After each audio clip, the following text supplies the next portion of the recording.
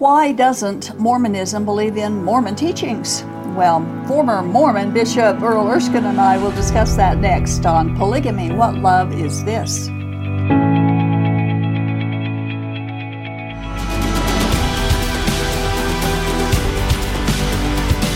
Now, we have done shows in the past discussing what Mormonism doesn't believe, that they don't believe much of what Jesus himself taught. Right.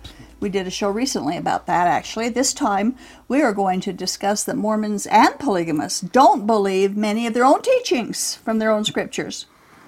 And we're going to start with Mormonism's habit of baptizing children at 8 years old.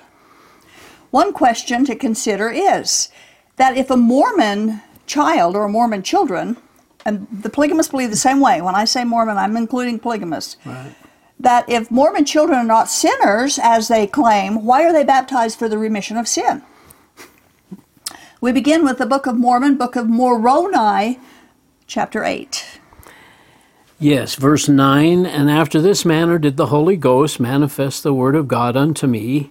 Wherefore, my beloved son, I know that it is solemn mockery before God that ye should baptize little children, and their little children need no repentance, neither baptism.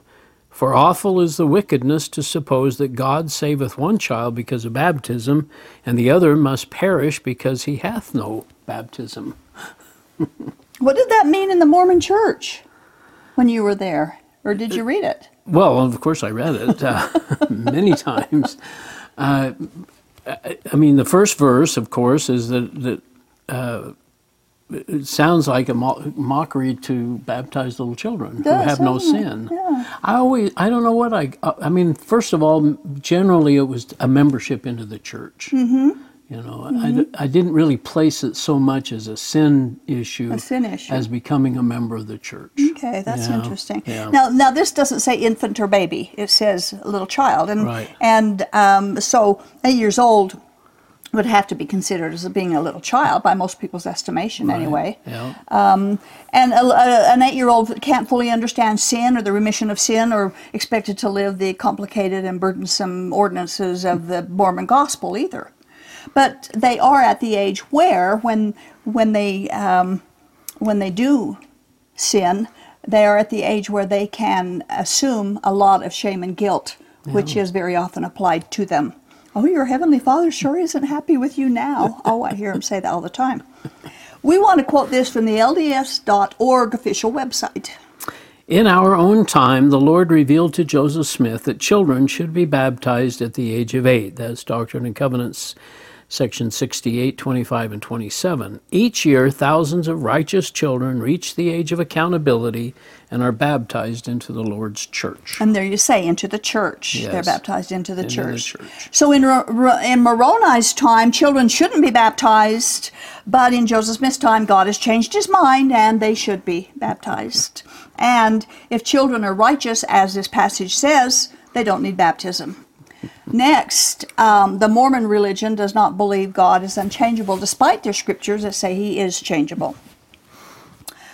Despite the scriptures, they don't believe that he is not, despite the scriptures that says he's not. They don't believe it. Right. Now, we've discussed this in recent programs, so we're not going to go into great detail about it again, but we do want to remind our viewers that LDS and polygamous communities continue, and the prophets continue to introduce ideas that can only come from a changeable God. Yeah, we find this Moroni 8:18. For I know that God is not a partial God, neither a changeable being, but he is unchangeable from all eternity to all eternity. But Joseph Smith takes a 180-degree turn. Yeah. And says and he this. says this in the teachings of the prophet Joseph Smith. We have imagined and supposed that God was God from all eternity. I will refute that idea and take away the veil so that you may see. It is the first principle of the gospel to know for a certainty the character of God, and that he was once a man like us, yea, that God the Father of us all dwelt on an earth, the same as Jesus Christ himself did, and I will show it from the Bible. Now, of course, he can't show it from the Bible. That's ridiculous. It isn't there. But they also don't believe what the Book of Mormon teaches. Oh, that's right. That there's In only it- one God. So only there's one a God. changeable God and Yeah. the one God part, all wrapped up in this God. Yeah, and I don't know what I thought when I used to read this. In Alma 11:26 through 31, and Zeezrom said unto him, this is Amulek, Thou sayest there is a true and living God? And Amulek said, Yea, there is a true and living God. Now Zeezrom said, Is there more than one God? And he answered, No. And Zeezrom said unto him again, How knowest thou these things? And he said, An angel hath made them known unto me. So is there more than one God? And the answer is no. No. But they must not truly believe in the Book of Mormon is dogmatic that there's only one God. We want to quote now from conference reports. Yeah, and there's probably many of these, but this one from James E. Faust. The first vision confirms the fact that there are three separate gods, God the Father, Elohim, to whom we address our prayers, Jesus the Christ, Jehovah, and the Holy Ghost, the Comforter, through whose spirit we may know the truth of all things. So the Book of Mormon establishes that there's only one God. 2 Nephi 31:21 says, quote, And now behold, this is the doctrine of Christ, and the only and true doctrine of the Father, and of the Son, and of the Holy Ghost, which is one God without end. Amen. Now some folks add words to the verse and say, one in purpose. Yeah. This changes the meaning of the verse. The verse simply says, one God without end, and it means one triune God. That's what the verse says. That's one God. right. But Mormons and polygamists believe that three gods rule the earth, and there are thousands or millions of gods in eternity. Most of them add the words, only one God of this world, yet that doesn't fly because those words are not in any of the passages. No. And they say there are three gods of this world.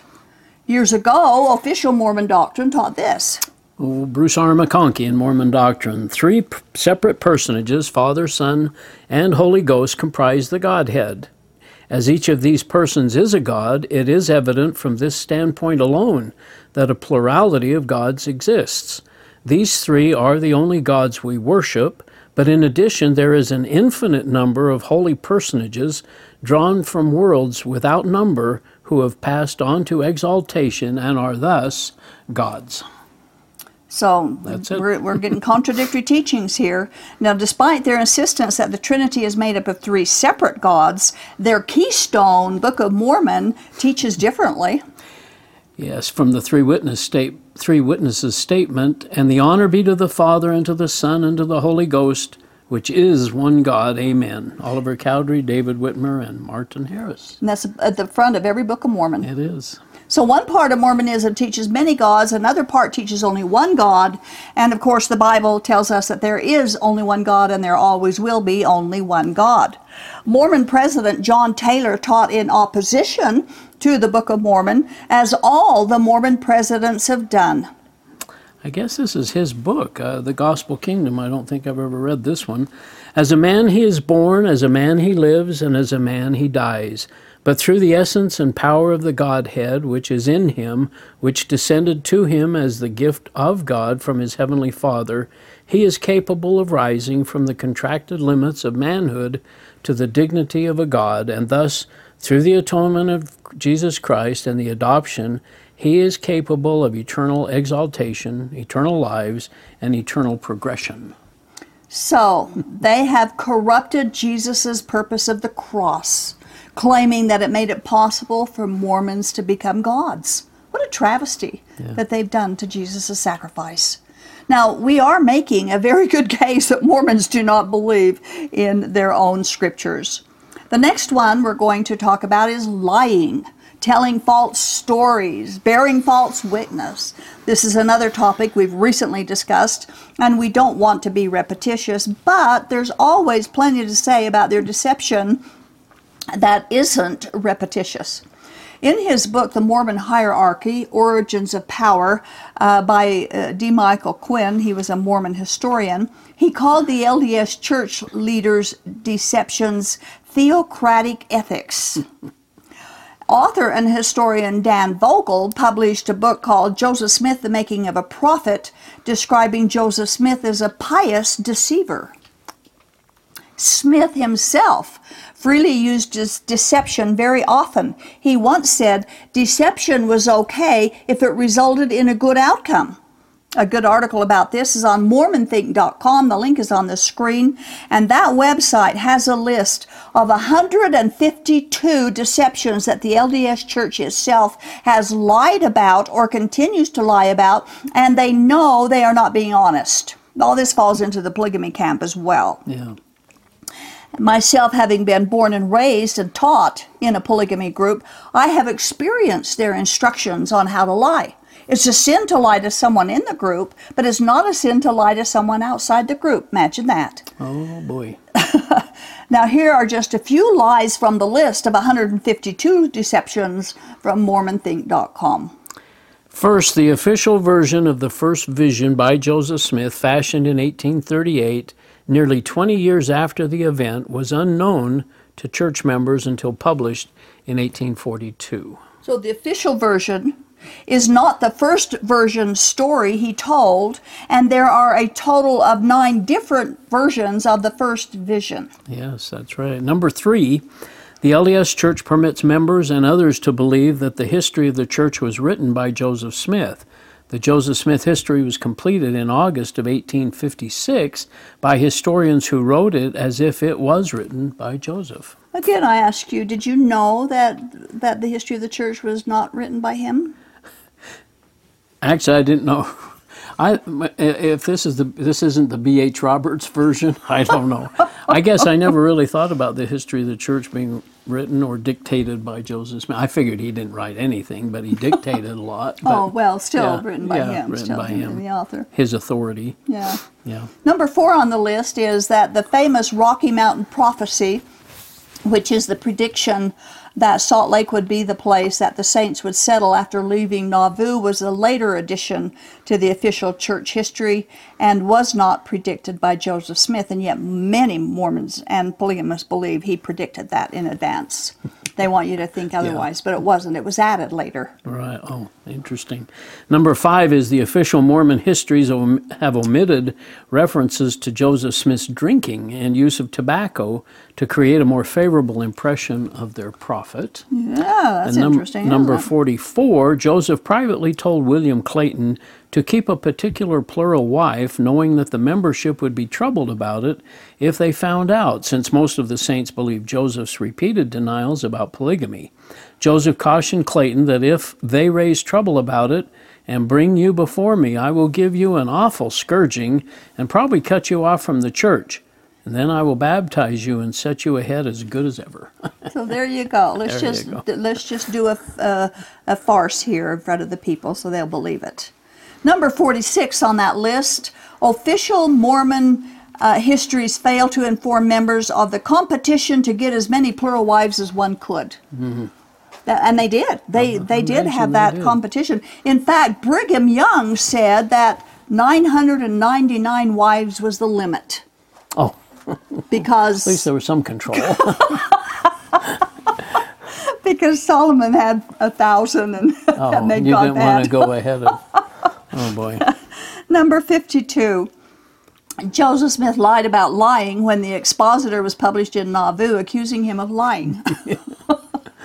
Yeah, that's an interesting story all by itself. By itself. Number 70. Deception as a management tool was frequently discussed in the leading councils of the church, so leaders were counseled not to record notes from meetings in their personal diaries.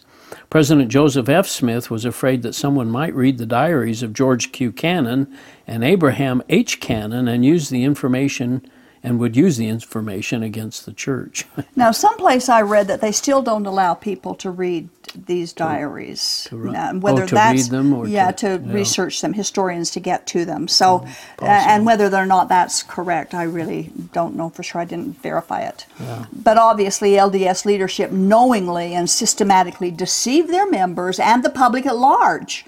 And then, of course, is the famous Boyd Packer's mockery of truth-telling. Yeah, there is a temptation for the writer or the teacher of church history to want to tell everything, whether it is worthy or faith-promoting or not. Some things that are true are not very useful. But the Book of Mormon says in 2 Nephi 9:34, "Woe unto the liar, for he shall be thrust down to hell." So they must not believe that. The inspiration for liars is identified in 2 Nephi 2:18, "Even that old serpent who is the devil, who is the father of all lies." Yeah. Throughout the decades, the leadership, beginning with Joseph Smith, have lied and lied and lied their way through contradictory and questionable teachings and illegal activities, and they know that they're lying.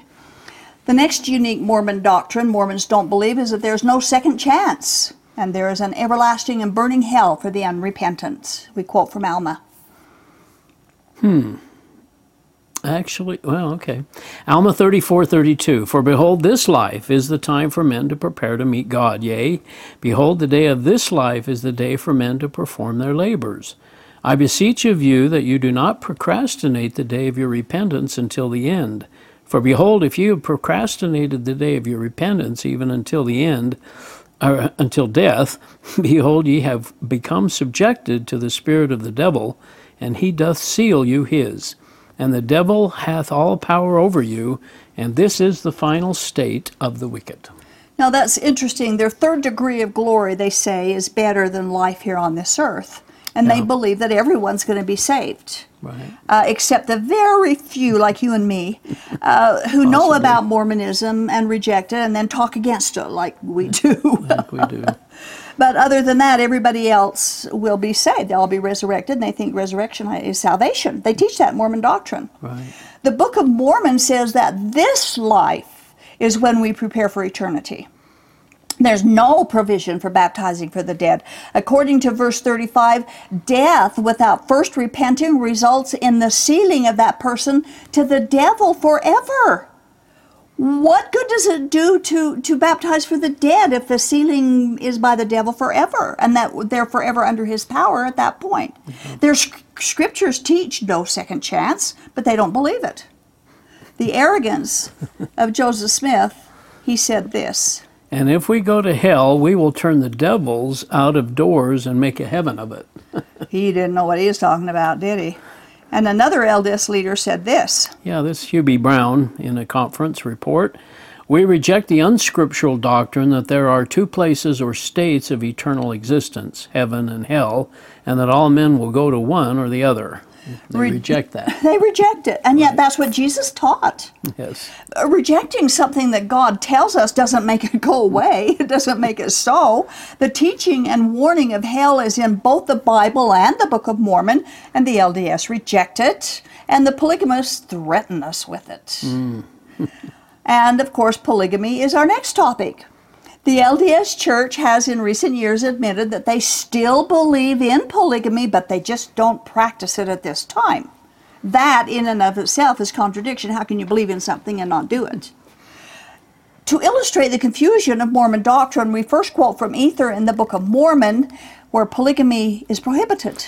Ether 10:5, and it came to pass that Riplikish did not do that which was right in the sight of the Lord, for he did have many wives and concubines. So that wasn't the right thing to do, right? We've quoted like Jacob 2:30 many times about polygamy, so I decided I'd quote another place in the Book of Mormon. But Jacob 2, chapter 2... definitely says that Solomon and David... yeah, grosser crimes, they call it. Iniquity, whoredoms, abominable, lack of chastity. That's what they call polygamy in Jacob. And Jacob 2 also condemns David's and Solomon's polygamy, like you said. But the Doctrine and Covenant praises David and Solomon's polygamy. Yeah, in section 132, verse 1, I, the Lord, justified my servants Abraham, Isaac, and Jacob, as also Moses, David, and Solomon, my servants, as touching the principle and doctrine of their having many wives and concubines. So how that works, again, I don't get it. Original Mormons taught that polygamy was essential for exaltation. Today's LDS warn that monogamy is the only way. And yes, we have quotes to back up those contradictions. Temple Lot Case, it says, page 362. Yes, sir. President Woodruff, President Young, and President John Taylor taught me and all the rest of the ladies here in Salt Lake that a man, in order to be exalted in the celestial kingdom, must have more than one wife. that having more than one wife was a means of exaltation. So polygamy is their savior. Okay, that's right there states that. And then a Millennial Star, a Mormon newspaper, says, quote, "The one-wife system not only degenerates the human family, both physically and intellectually, but it is entirely incompatible with philosophical notions of immorality. It is a lure to temptation and has always proved a curse to people." So they taught monogamy was a curse, but now the LDS only allow monogamy, and the polygamists look down on monogamy. The Mormon newspaper Millennial Star also published this statement. And we are believers in the principle of plural marriage or polygamy as a principle revealed by God, underlying our every hope of eternal salvation and happiness in heaven. We cannot view plural marriage in any other light than as a vital principle of our religion. So why are they living it today? That no wonder we have Mormon fundamentalists, wouldn't you say, with all this background on it? That's why that's the support they have. But I guess the mainstream church would say they had continuing revelation. Oh yeah, they had a changeable God. So they change what they believe. Their organizations merely consist of changeable teachings that itching ears want to hear. We have a quote. From the newsroom of the church. Today, the practice of polygamy is strictly prohibited in the church as it has been for over a century. The practice is banned in the church, and no person can practice plural marriage and remain a member.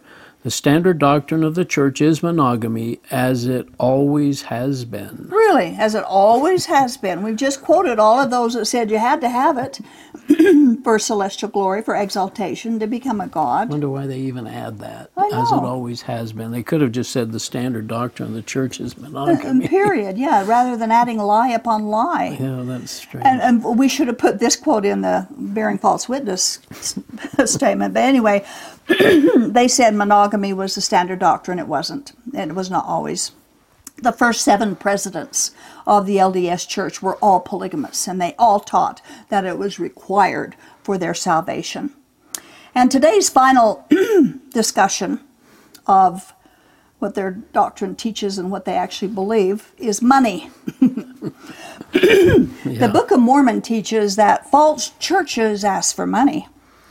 Book of Mormon 8:32, Mormon 8:32. Yea, it shall come in a day when there shall be churches built up that shall say, Come unto me, and for your money you shall be forgiven of your sins. Oh, wow. That's turning against other churches, isn't it? Yeah, and in verse 27, And it shall come in a day when the blood of saints shall cry unto the Lord, because of secret combinations and the works of darkness. Now, I brought that in because it explains the secret ceremonies of the temple, the rituals that of their temple secret ceremonies. And worse, tithing, we talked about this earlier, tithing is required by members before they can participate in these secret combinations or secret ceremonies of the temple. In fact, they can't even go to the temple unless they're up to date on their tithing. Well, yeah, and once you, even though you've been buried in the temple and been through the temple, if you don't keep paying your tithing, you'll lose the privilege of going. And so they have done exactly what the Book of Mormon says, come unto me for your money, bring me your money, and you'll be all right. Well, that's not the way. It's not what it sounds like, is it? No, it isn't. Actually, what's happened here is the Book of Mormon has passed judgment on Mormonism because their eternal life is contingent upon their tithe paying. That's a good point. The LDS and polygamists all require your money. We quote again. Yeah, Robert D. Hales. The strict observance of the law of tithing not only qualifies us to receive the higher saving ordinances of the temple, it allows us to receive them on behalf of our ancestors. You tie it in with your... When asked whether members of the church could be baptized for the dead if they had not paid their tithing, President John Taylor, then of the Quorum of the 12, answered, "A man who has not paid his tithing is unfit to be baptized for his dead. If a man has not faith enough to attend to these little things, he has not faith enough to save himself and his friends." Blasphemy. Brigham Young said tithing was an eternal law, which it wasn't and isn't, and Spencer Kimball said this. My brethren and sisters, again I say, tithing is a law of God and is required of his followers. To fail to meet this obligation in full is to omit a weighty matter. It is a transgression. The law of tithing is a divine commandment. And we could show scripture that proves that's not true. And then Gordon Hinckley confirmed the requirement of tithing when he said this, and I quote, "Some years ago, one of our brethren spoke of the payment of tithing as fire insurance. That statement evoked laughter. Nonetheless, the word of the Lord is clear, and those who do not keep the commandment and observe the laws of God shall be burned at the time of his coming." Ooh, that's harsh, isn't it? Yeah. So tithing in Mormonism is a law and is fire insurance, Yeah. but not in true Christianity. No. In fact, the Bible teaches that by no law will anyone be justified before God, and that includes the Mormon fake law of tithing. And it just goes to show, now there's many more things we could have added to this, which we didn't have time, but it just goes to show that they have put so many things in place of Jesus. Jesus is the Savior. None of these things matter as far as our relationship to Him and whether or not we go into heaven. Now, in the polygamy group, you paid even more than tithing, right? 100%. Yeah, I mean, Yeah, it was a tithe means united 10. order. Right. Right. Yeah, it's all of it. It's plain all You of it. had And to then you take back only what you can use, what you Right. need. So you had to turn everything over. to Everything, 100%. Right. So they're cheerful givers. so why in the world do they have scriptures they don't even believe in? Interesting, isn't It it? is. Thank you, Earl. Yeah, you bet. Appreciate that. We have a quote from 1 Corinthians 2, 1 and 2, and it says this: "When I came to you, brothers, I did not come with eloquence or superior wisdom as I proclaimed to you the testimony about God. For I resolved to know nothing while I was with you except Jesus Christ and Him crucified." Paul's testimony was about God. Yeah. It wasn't about any church. And there were plenty of churches around that Paul could have exalted, but Paul's testimony was about God. If your faith and testimony is in your church, you are doomed to follow the arm of flesh instead of the testimony of God. Sound doctrine from the ages past is more important than new revelation from present-day contrived prophets. Jesus Christ and Him crucified is the only way to God. The road to heaven is not paved with polygamy or tithing or temples or the United Order, and are not included in any New Testament teaching to earn favor with God.